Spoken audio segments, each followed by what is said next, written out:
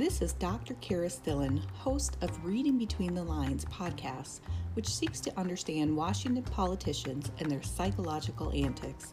As the author of 2 published books and a YouTube channel with over 10,000 subscribers, I review political books, offer the latest news, and decide who the hell is losing their marbles this week in Congress or the White House.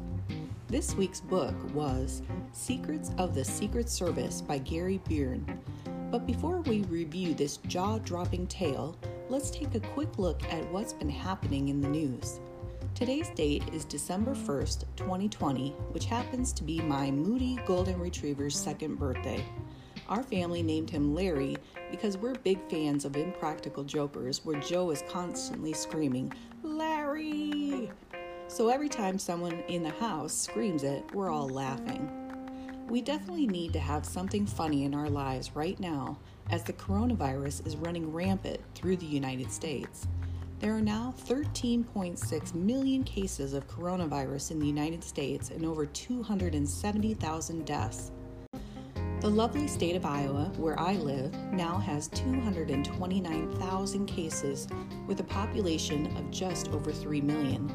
This means that 8% of the population of Iowa has tested positive with COVID. There now are over 2,400 deaths in our state. I want to remind the amazing people of Iowa that our lovely governor, COVID Kim Reynolds, laughed at a reporter when they told her the estimates could mean that 1,000 Iowans could die of the disease. She thought that estimate was ridiculous and foolish. It's funny, I haven't seen a smile on Governor Reynolds' face since. In my last podcast, I described how my daughter's boyfriend had to go in for emergency surgery and how he tested positive for COVID and didn't even know that he had it. Luckily, I'm happy to report that my daughter has tested negative, and we hope her test results remain that way. Sid doesn't live with us anymore. She's grown up and flown the coop, as we stayed in Iowa, which meant that we couldn't share Thanksgiving with her, which was really tough for all of us. My husband attempted to overfeed us with ham, mashed potatoes, turkey, stuffing, corn casserole, pumpkin pie, and strawberry pie, which I can't complain, but I wondered if we were emotionally eating our blues away, having to stay home to remain safe. Speaking of sacrifice and providing service to the country, let's talk about the book Secrets of the Secret Service by Gary Byrne. Now, I thought this book would consist of a couple of juicy tidbits about a few presidents and possibly a story or two about some near misses on the part of some crazed antisocial personality that sought to harm one of our nation's presidents. What I read was absolutely disturbing beyond belief. I'm going to start off by saying that Gary Byrne has vastly different political views than I do, but I'm going to take him at his word with this book. I do believe this book is absolutely worth the read, and I would highly suggest it. Do I believe 100% of what the book said? No, but I feel like Mr. Byrne did a good job of trying to present the information with the least amount of bias as possible. Now, I don't believe the man is a saint, but I do believe there are some serious and scary truths about the Secret Service that are talked about in this book. Let me be frank. The author states that if the Secret Service isn't revamped and isn't forced to progress, the nation is due to lose another president probably within the next couple of years. How does he come to these conclusions?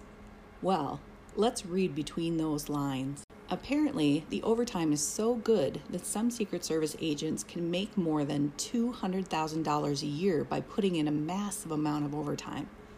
Those that choose to go that route as the Secret Service do so with the idea of only being within the organization for a couple of years. They want to make the big bucks and then head out the door. Hence, one of the reasons why there's such a huge turnover rate. Here's the problem, though.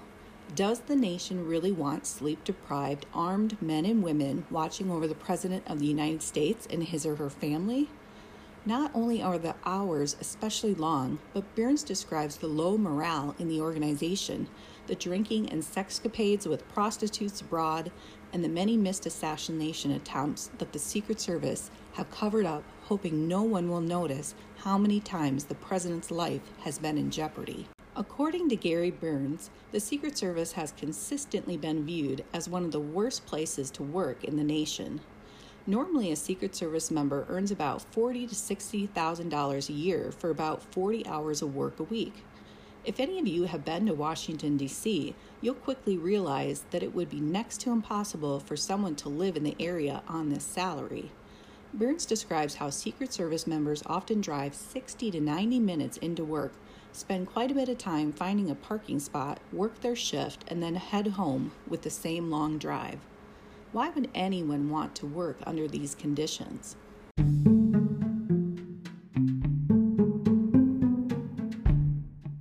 Here's where I want to jump out of the book and talk about the effects of sleep deprivation on the human body. When you go to sleep at night, as long as you don't have sleep apnea and haven't taken any form of medication or drug that sedates you, when you fall asleep, your body will eventually move into a stage of sleep called REM, rapid eye movement. This is the stage of sleep in which you are dreaming. Now, your brain has billions of neurons inside of it, and those neurons connect and communicate with the brain as well as the rest of the body. And inside those neurons are tiny little compartments called axon terminals, and inside each of these axon terminals are compartments that store what are called neurotransmitters. Examples of neurotransmitters are serotonin, dopamine, epinephrine, norepinephrine, etc. These neurotransmitters are responsible for a host of the body's physical and emotional operations 24/7 a day. Why do I bring this up? Because it is during the stage of sleep called REM, when you're dreaming, that the brain is replenishing these neurotransmitters. Want to know why you feel like shit after a night of drinking? Because alcohol is a sedative and it doesn't allow the body into REM sleep until a majority of the chemical has made its way out of the person. Depending upon how drunk you get, your body may not have the chance to have neurotransmitters ready to go when you finally wake up. This means the reticular activating system, which is in charge of sleep and wake cycles as well as general feelings of sleepiness, will not be alert. This decreases a person's reaction time by 2 to 3 seconds, and more than 100,000 car crashes happen each year due to drowsy driving. Can you imagine what this might do to a soldier or police officer holding an armed weapon? Those individuals that are sleep deprived also have a decreased immunity, and vaccinations may not work as well in those that average less than 7 hours of sleep each night. It is true that a sleep-deprived individual will fall into REM sleep quicker if they are insufficient in that amount of sleep that their body needs. Unfortunately, for those that fail to gain adequate recovery time in REM and various other sleep cycles, these individuals will lose, on average, 3 to 5 years off their own life. Consistently, sleep-deprived individuals have a higher than 40% chance of having heart disease than those that gain adequate sleep, 3 times the chance of having type 2 diabetes, and a 36% higher risk of getting certain cancers, increased levels of anxiety, depression. If that doesn't convince you about the importance of sleep, maybe this will. Some of the worst disasters in history were due to sleep deprivation, including the Exxon Valdez oil spill, the nuclear issue in Chernobyl, and the nuclear problem at 3 Mile Island. Not having adequate sleep causes great cognitive issues, including memory loss, an inability to remain attentive, a lessened ability to problem solve, a lack of concentration, and trouble with basic reasoning skills. A lack of judgment is probably one of the worst symptoms of sleep deprivation, and if I were the president, I wouldn't be sitting too well with the knowledge that my protectors were lacking in all of the above. A lack of sleep can cause a person so much trouble that they begin hallucinating and can even do so in broad daylight. Gary Byrne was part of the Secret Service for many years, and it came to light one day that skinned squirrels, yes, you heard me right, skinned squirrels, were being found in strange places on the White House lawn. The Secret Service attempted to investigate the issue, only to find that the young agent was trying to keep himself awake after hours and hours of overtime, and was trapping squirrels and killing them to keep his mind busy and awake.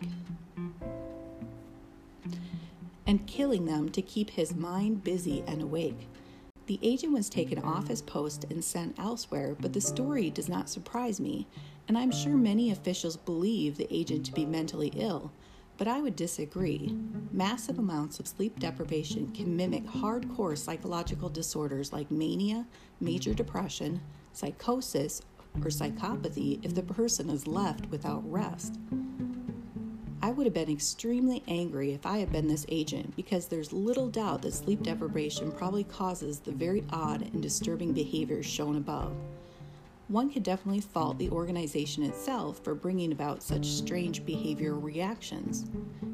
Think about the times in which you stayed up for 24 hours or more. Did you have fits of laughter and didn't know what you were laughing about? Did you get grumpy and lose your patience? These are only minor signs of sleep deprivation. What might you look like if you only slept 4 to 5 hours a night for 6 to 7 days of the week? That is what the men and women of the Secret Service are doing, and what they don't realize is their sacrifice is probably going to take years off their own life and set them up for future health problems, even if they spend their youth in good physical shape.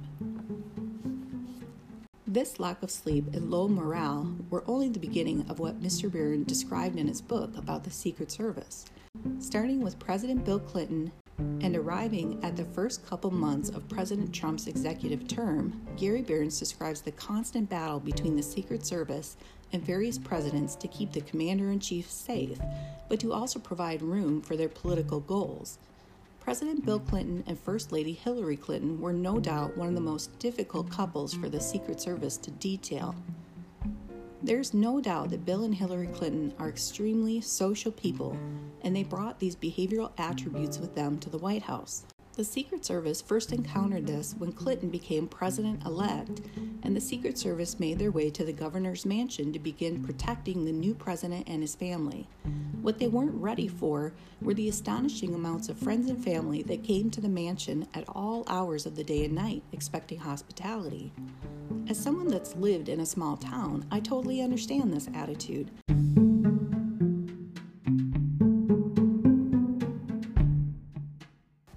I'm sure the Secret Service had quite a fit, though. Apparently, the Clintons enjoyed throwing all sorts of huge parties at the White House, though, and the number of guests that came was always much larger than the numbers they'd given the Secret Service agents. When the Secret Service attempted to do their job and make sure they could protect the President and the First Lady, the Clintons started to complain about the grumpy manner in which the Secret Service was attempting to do their job. Trying to protect President Bill Clinton and First Lady Hillary Rodham Clinton was a negative experience for the Secret Service. When Bill Clinton continued to obstruct investigations, lied under oath, and asked other federal employees to lie for him, this led to impeachment hearings that eventually led the Secret Service to be involved, and they did not want to be.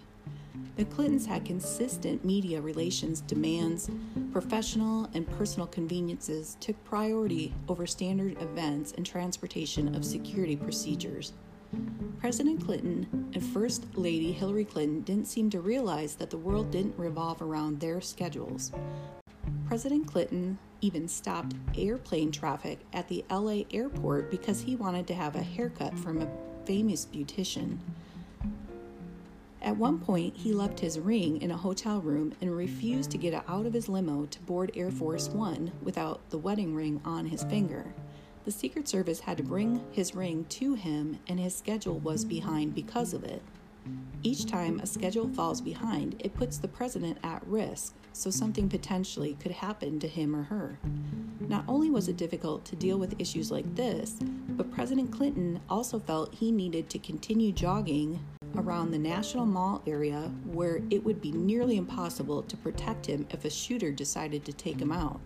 In fact, an armed man from Florida came to Washington, D.C. to do just that. And the only reason why he didn't succeed with killing the president was because a friend of his told on him. Otherwise, who knows what would have happened. Not only did President Clinton partake in behavior that put his life at risk, he also put the lives of many Secret Service members at risk. According to Barron, President Clinton had what he called OTR time. This means off-the-record time. This meant he would sneak off from the White House in order to meet with his mistresses, and Clinton was known for changing his mind at the last minute, putting himself and his detail at even greater risk. Many Secret Service officers wondered why they were putting their lives at risk for a president whose behavior was less than ethical. Agent morale dropped significantly when one of its members was severely injured in a crash because of one of Clinton's sexcapades. During OTRs, when the president left the White House, he asked for the red and blue lights not to run. Each time the president moved via automobile, the D.C. police were notified so they could keep civilian vehicles away while the president drove through town at a higher rate of speed. In order to keep the president safe, the motorcade does not stop at red lights and drives at a higher rate of speed to keep the president safe. When Clinton went on these little rendezvous, each car in the motorcade tried to stay together, but the red lights and blue lights were not on, so civilian cars pulled out in front of various SUVs. Secret Service called the distance between each car a potential kill zone, and when one SUV is not right up next to the other, it puts the president's life at risk. The agent driving the vehicle that was hit ended up with brain damage, which altered his personality. Now, just as a side note, this means the agent must have hit the area around his forehead, which houses the frontal lobe of the brain. This is the area responsible for a person's personality. The Secret Service ended up trying not to pay for the agent's medical bills in retirement because the agent ran a red light. But after he got a lawyer, the agency gave him what he wanted. Needless to say, the Secret Service agents were quite upset. One of their own had been killed so that the president could go and have a booty call. What was the true role of the Secret Service? Were they supposed to guard the president under any and all circumstances because he was the person the American people had voted into office? Or do the Secret Service have a say when the president goes too far and puts their lives in danger? This question would be asked again and again as presidents walk the line between safety and the wants of their own politics. And another woman outside of the fence thought that man was the president. The shooter took out their weapon and started firing at who they believed was the president. Had the tour guide listened, this never would have happened. When Secret Service were posted on the roof, the disputes between Bill and Hillary, which got quite loud, would leak out to the press. Hillary demanded that those on the roof be taken off of there. Hillary had thrown a vase across the room at one point and was pissed that it somehow got leaked to the press. This became problematic when aircraft flew into the roof of the White House, which was unarmed, and agents were returned back to that portion of the White House. Without Secret Service agents posted in places where they needed to be, armed agents grabbed their weapons when alarms went off, ready to shoot if they encountered an intruder. One night, President Bill Clinton rounded a corner and stood face to face with an agent who had his MP5 drawn to Clinton's head, and a laser dot lighted up his forehead just above his two eyes. Now, I think I probably would have crapped myself if this had happened to me, but apparently Bill Clinton just remarked, "Whoa, fellas." It was the presidency of Bill Clinton, though, that forever changed the relationship of the Secret Service with the Commander-in-Chief. As many of us know, President Clinton couldn't keep his dick out of his pants, and so his behavior started to become known after Hillary's personal lawyer, Vince Foster, committed suicide and the FBI decided to investigate his death. Foster's office was in the West Wing, and the Clintons asked for the alarms to be shut off concerning his office door, and the Secret Service posted an agent so that they could know who went in and out of the office before the FBI arrived. Two women demanded to enter the office, threatening the Secret Service agent's job if he refused, and they ended up taking files from Foster's office. Congress ended up creating the Office of Independent Counsel, the OIC, and it was led by a circuit judge named Kenneth Starr. Eventually, a report that President Clinton was having an affair with a 21-year-old intern made its way to Starr's office. Staff knew that if he accused the president of having an affair and President Clinton signed a form stating he was not, he would perjure himself. At one point, the Secret Service had issued Monica Lewinsky, an intern, with a pass that she used to see the president. She was logged in each time she came to the White House. When certain members of the Secret Service attempted to keep her out, she became an employee of the White House. She had a pass to basically go everywhere in the White House except the private quarters.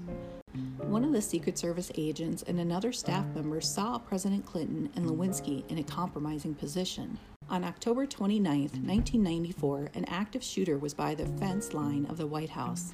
A woman giving a tour pushed the Secret Service to let her outside with the group. The group went outside and there was a tall gray-haired man along with the tour. When a man by the name of Louis Fox, who used to be in the Secret Service, had dinner with some friends and leaked the affair of President Clinton with Lewinsky, the friends went immediately to the press. Starr attempted to subpoena members of the Secret Service, and the director said he would allow Starr to talk with the Uniform Division officers if he left the rest of the agents alone. When questions arose concerning whether or not the Secret Service had to testify against the President of the United States, the director and former directors of the Secret Service stated that in order to protect the President had to trust the members of the Secret Service. If the President knew the Secret Service could testify against him or her, they would distance themselves from protection and leave themselves at risk. On July 16, 1998, the Supreme Court declared that the Secret Service would have to testify against the President. After the Secret Service testified, and agents talked about having to dispose of semen-stained hand towels and tissues, and a dress emerged with President Clinton's semen on it, it became obvious that the President had lied. On September 9, 1998, the Starr report arrived in Congress, and the House of Representatives voted to impeach President Clinton. When the case was tried in the Senate, a two-thirds majority was not met, and President Clinton remained in office. When George W. Bush became president, the Secret Service had just moved into office space within Tower 2 when 9/11 happened. The Secret Service were able to get out of the building before it came down, but the agents were devastated by the happenings of the day. The president was flown from one military base to another throughout the day to keep the commander-in-chief safe.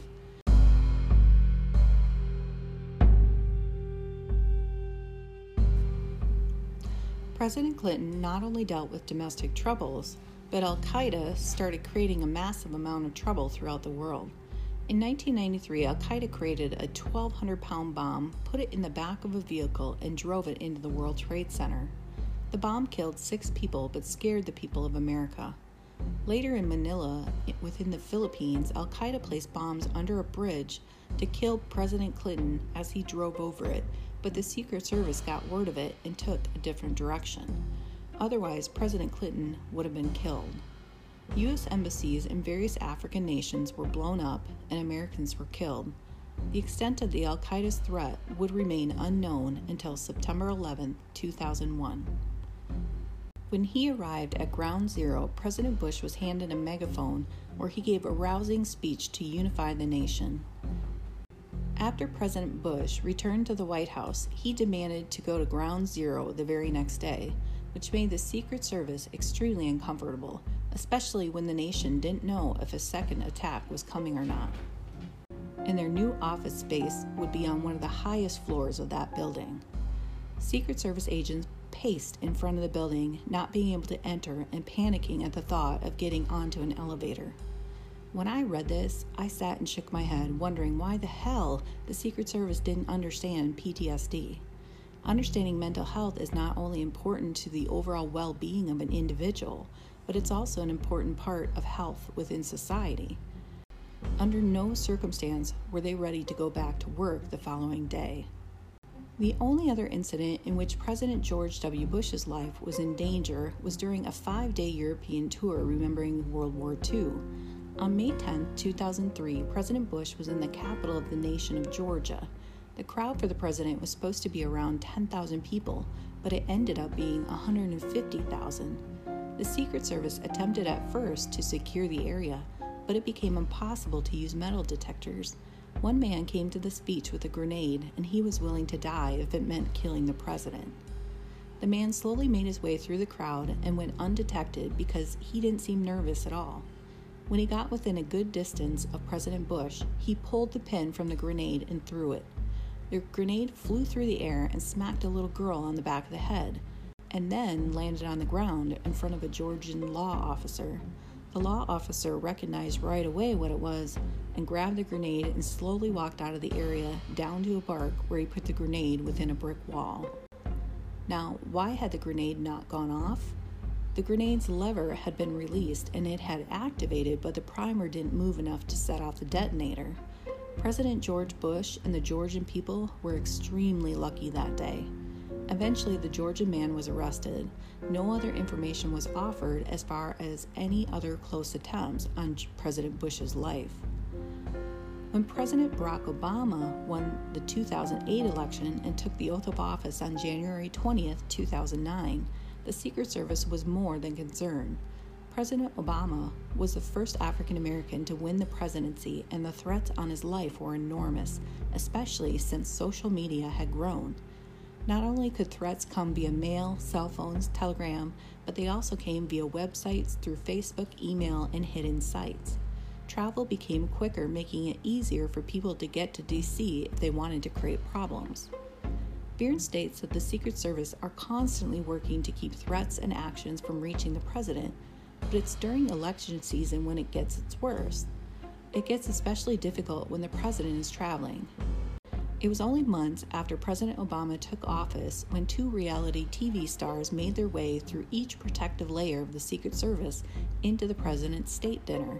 The couple walked right in, stating the Secret Service were wrong and that they'd been invited.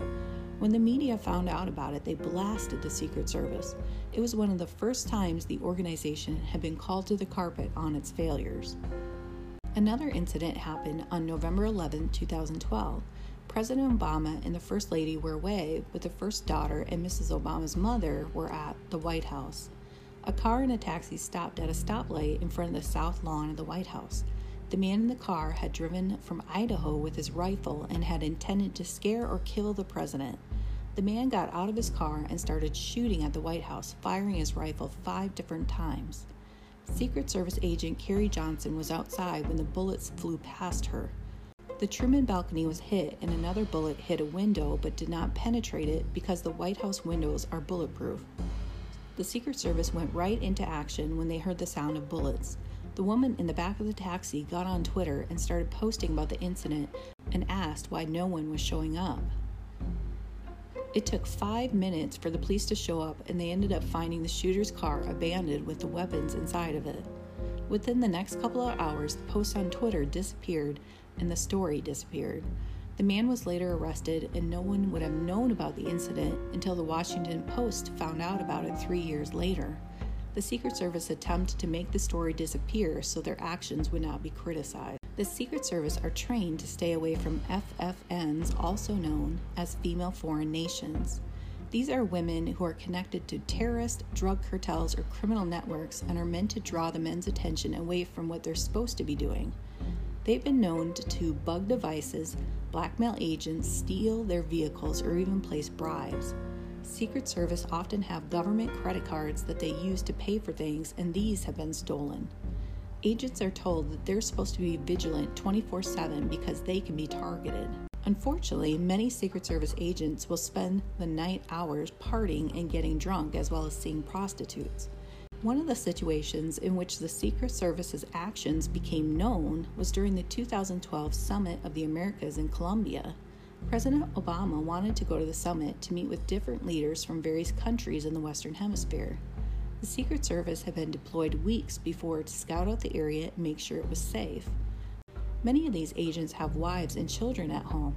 The agents that were sent to secure the area in Colombia in which Obama was going to be staying definitely had parties and invited many prostitutes back to their room. Apparently, it's normal for Secret Service agents to ask prostitutes to stay the night with them, and in one case, an agent did this and was successful at getting her to stay. But when the morning came, he refused to pay her. Now, I want to point out from a psychological standpoint that if a Secret Service agent simply wanted sex, they wouldn't be asking these women to stay overnight. The staying overnight is an obvious sign that they're missing the companionship of a relationship and further evidence that these agents are being pushed to the extreme. It doesn't make their behavior okay, but it shows how little time they get to spend with their wives and their children. The prostitute went to the authorities, and they showed up with the intent of arresting the Secret Service agent. The U.S. government then found out about it, as well as the parties and the prostitutes, and sent many of the agents back to the United States. By inviting prostitutes into their rooms, Secret Service agents keep cell phones, government credit cards, and information about their mission that could have been compromised if these women got a hold of it. Not only could the information compromise the agents, but it could also compromise the life of the president. On September 16, 2014, President Obama went to the CDC, where he was supposed to tour the building and talk to important people. The CDC has its own security, and the Secret Service were supposed to work with them to make sure the place was secure for the president's visit.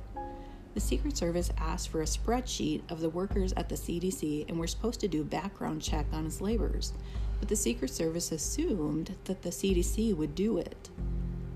The Secret Service also sent a survey to the CDC asking if security would be armed. The CDC filled out the survey stating the security would be carrying guns, but no one in the Secret Service seemed to realize they needed to call CDC and tell the guards they couldn't have their weapons. When the Secret Service and the president arrived, some of them knew that the guards at the CDC were armed and others didn't seem to notice. President Obama got on an elevator with its operator who had a criminal record and was carrying a gun. If the man had wanted to kill President Obama, it would have been the easiest assassination in the history of the nation. When Obama got off the elevator, the man took out his cell phone and videoed the president taking his tour. This is a big no-no. The Secret Service made mistakes, huge mistakes, but refused to take any blame for their failure. On September 19, 2014, an individual at the White House jumped over the fence and made his way not only to the outside of the White House, but was able to penetrate the door and get into the building. He ended up being jumped and secured by an off-duty agent. The Secret Service made sure the information did not get out of the White House. On March 4, 2015, a woman came to the White House in a vehicle and got out of her car brandishing a package. She called out to the Secret Service agent, stating that she had something for the president. When the agent yelled to her that they couldn't take any packages and that she'd have to send it through the mail, she placed it on the ground and yelled it was a bomb and tore off in her car. The Secret Service radioed in the bomb squad and began to seal the area off, trying not to create too much attention. Meanwhile, some lead Secret Service agents who were out drinking with a company car ended up making their way to the White House, wondering why certain Secret Service agents had left their posts. They were drunk and belligerent and walked right through the area with a supposed bomb. Even though there wasn't a bomb, the two agents talked their way out of a DUI.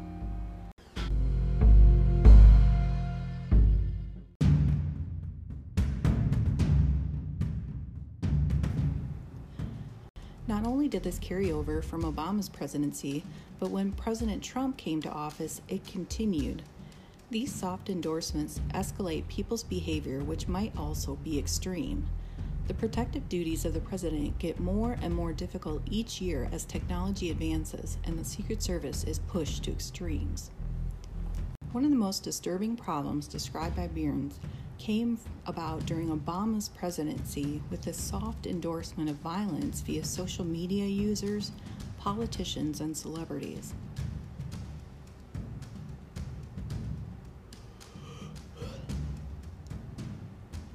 Not only did this carry over from Obama's presidency, but President Trump came to office, and Has the nation always had trouble with protecting its president?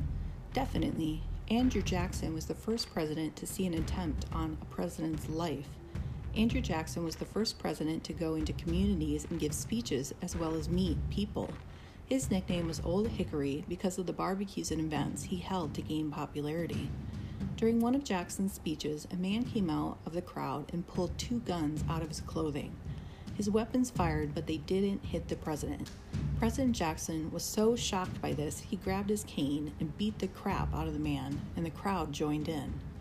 It was 7 years later when Congress decided to place the D.C. police around the White House to protect the president.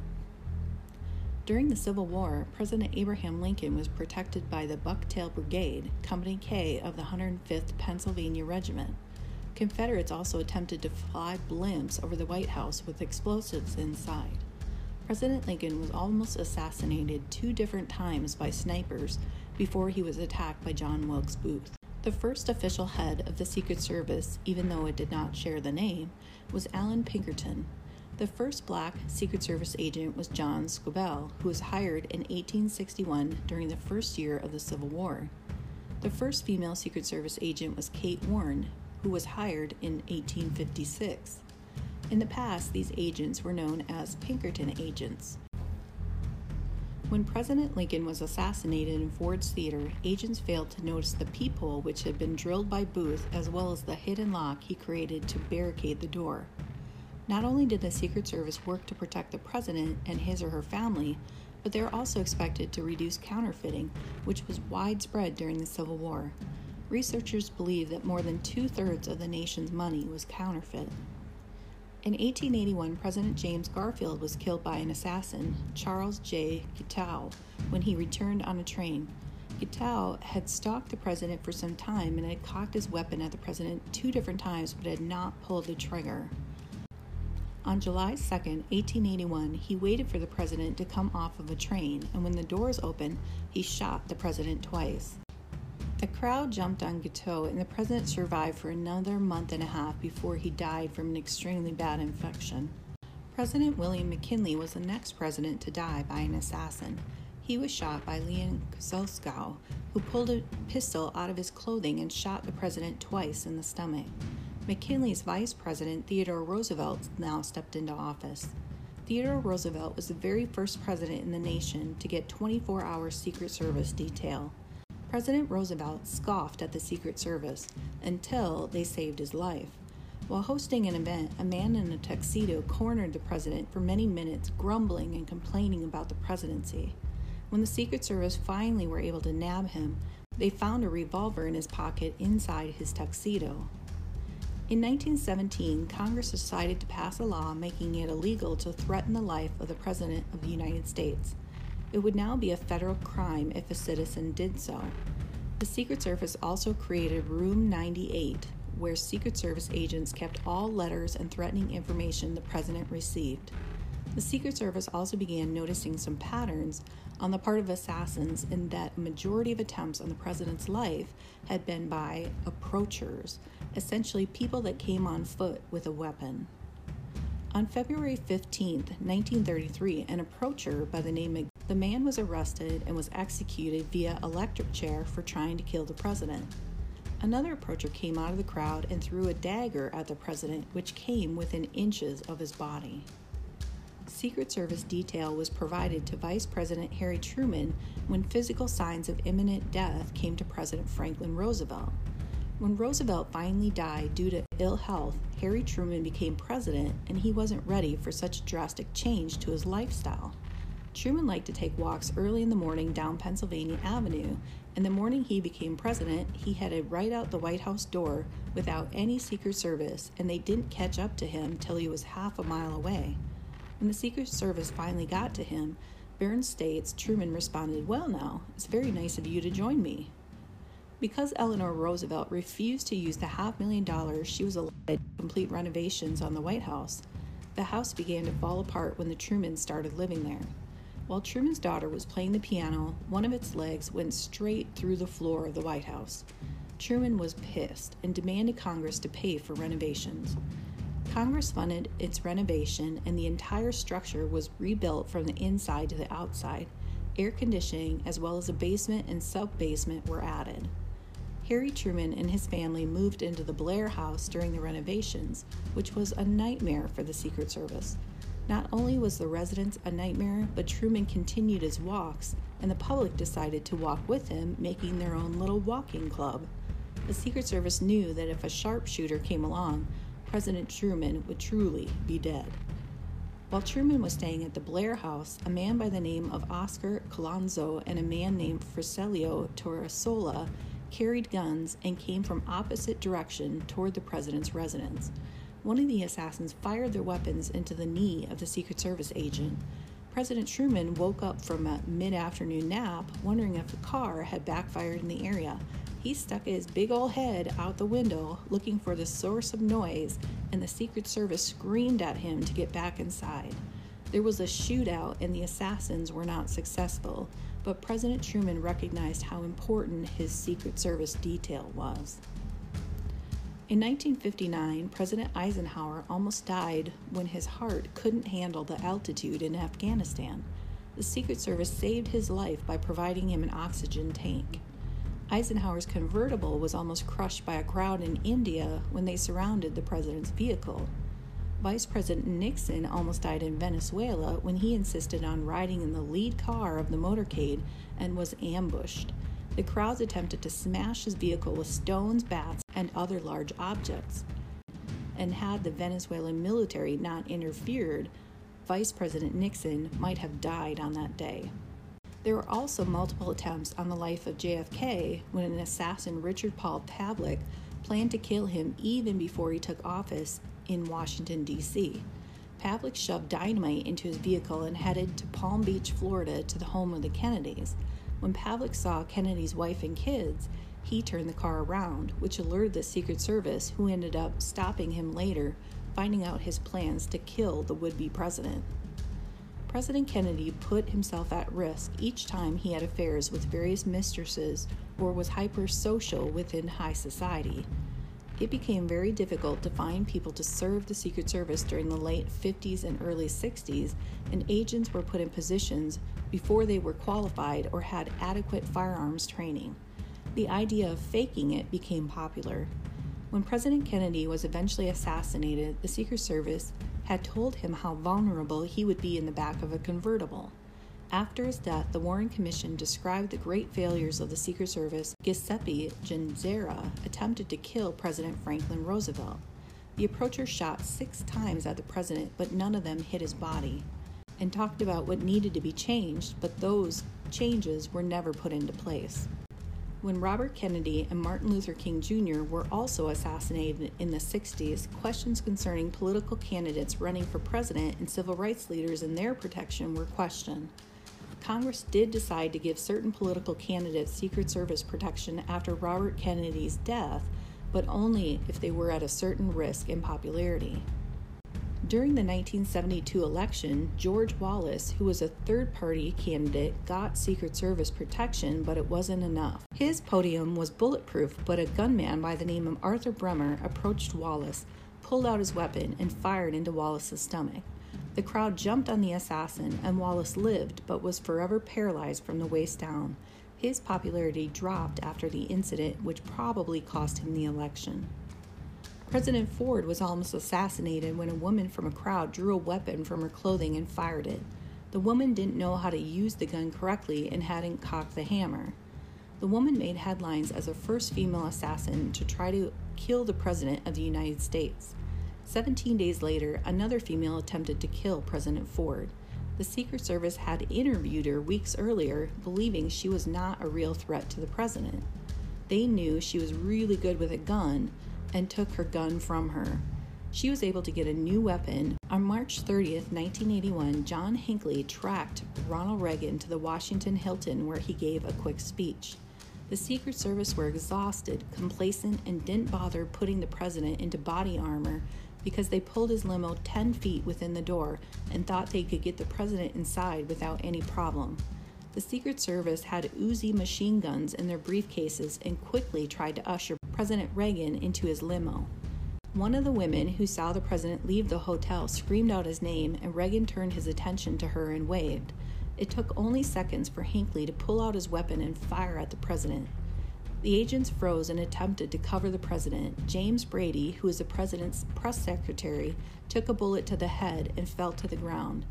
Agent Tim McCarthy took another bullet to the chest. Secret Service agent Parr pushed the president into the limo and slammed the door shut. What he didn't know at the time was that a bullet had made its way through the space between the door and the car and had gone through Reagan's lung, causing it to collapse. Parr couldn't tell if the president was okay, but he seemed to have trouble breathing. He questioned whether or not to take him to the White House, where there was a doctor who could look over him, or to go to George Washington University Hospital. He decided to weigh on the side of caution and headed to the hospital. Agent Parr noted President Reagan's lips turning blue by the time he arrived.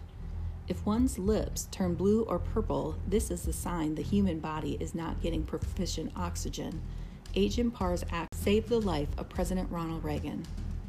This was one of the first times that the transfer of power went from a living president to the vice president, who was President George Bush at the time. Vice President Bush was in Texas and quickly got on a plane and headed to the White House. Once there, he received the nuclear codes and made sure the American people knew he was in charge. It took 13 days for the president to recover, and power was transferred back to President Reagan at that point. The public was told that President Reagan had never been hit by any bullets, and this was not the truth. Burns states that the Secret Service refused to make changes after this assassination attempt, therefore refusing to fix the nation's continued problems.